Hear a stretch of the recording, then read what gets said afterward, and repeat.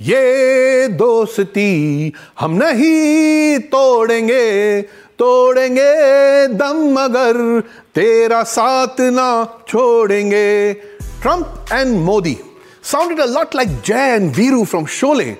But please be warned, while Trump praised Sachin Tendulkar, Virat Kohli, praised Bollywood and praised Modi's personal journey from selling tea to Prime Minister, the script for Trump's speech at Motera Stadium was not written in Bollywood, it was written in the White House, which means, yes, Indo-US dosti is growing, but wo jo line hai na, that we hear at the end of every juicy business offer, for Indo-US relations to prosper, terms and conditions do apply.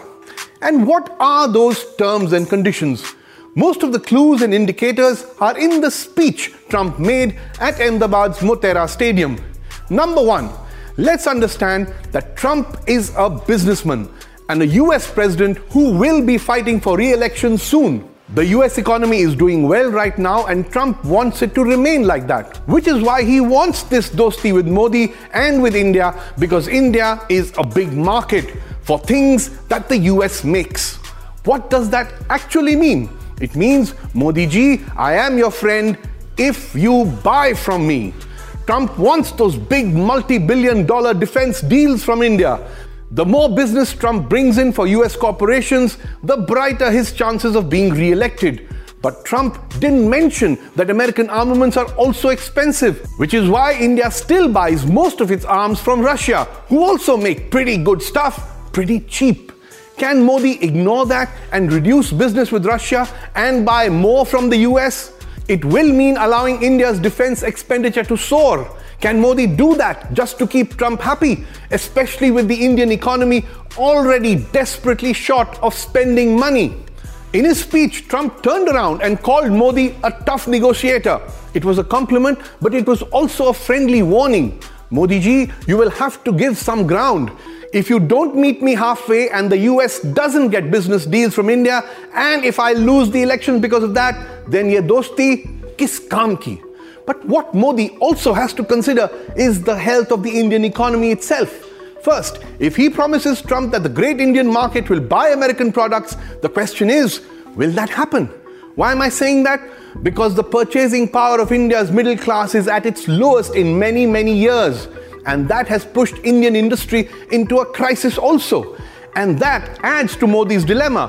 One of the ways to revive Indian industry and reverse the economic slowdown is to protect it from foreign competition. But if Modi does that, he would upset Trump and the US, who actually want lower tariffs, lower duties to make American products cheaper in India. Modi ji, Trump flew 16,000 miles for you, returned your hug, praised you out of the sky. He's now waiting to see what you can do for him in return. So Modi ji, Trump is asking you to make a serious attempt at locating that missing man Vikas. Vikas वापस लाइए, अपनी Trump के साथ दोस्ती और भी मजबूत कीजिए. Number 2, Pakistan. Did Trump say enough on Pakistan to bring genuine cheer across the crowd at Motera Stadium?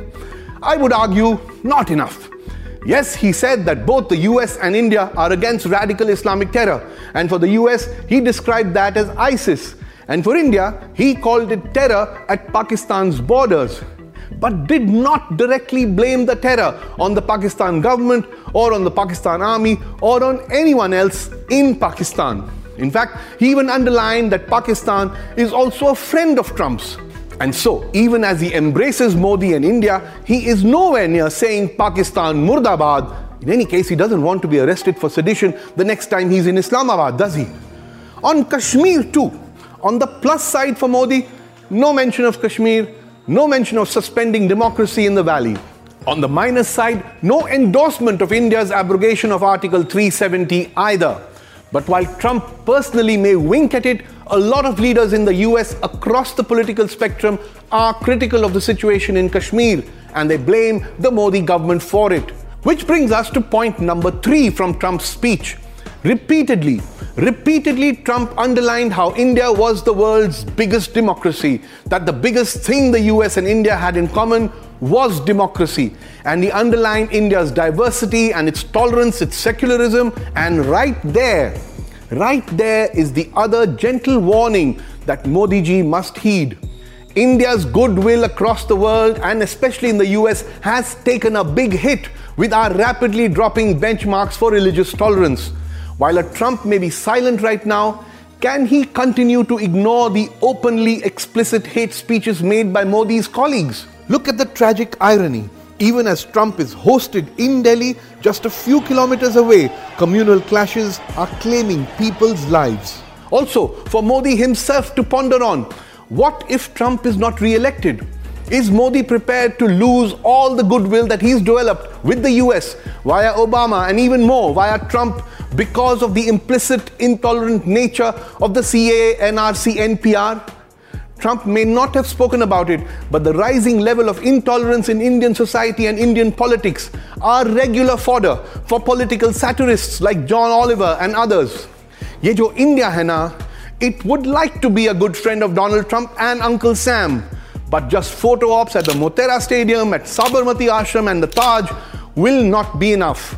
India will have to do a lot more. Modi will have to do a lot more to earn that BFF status.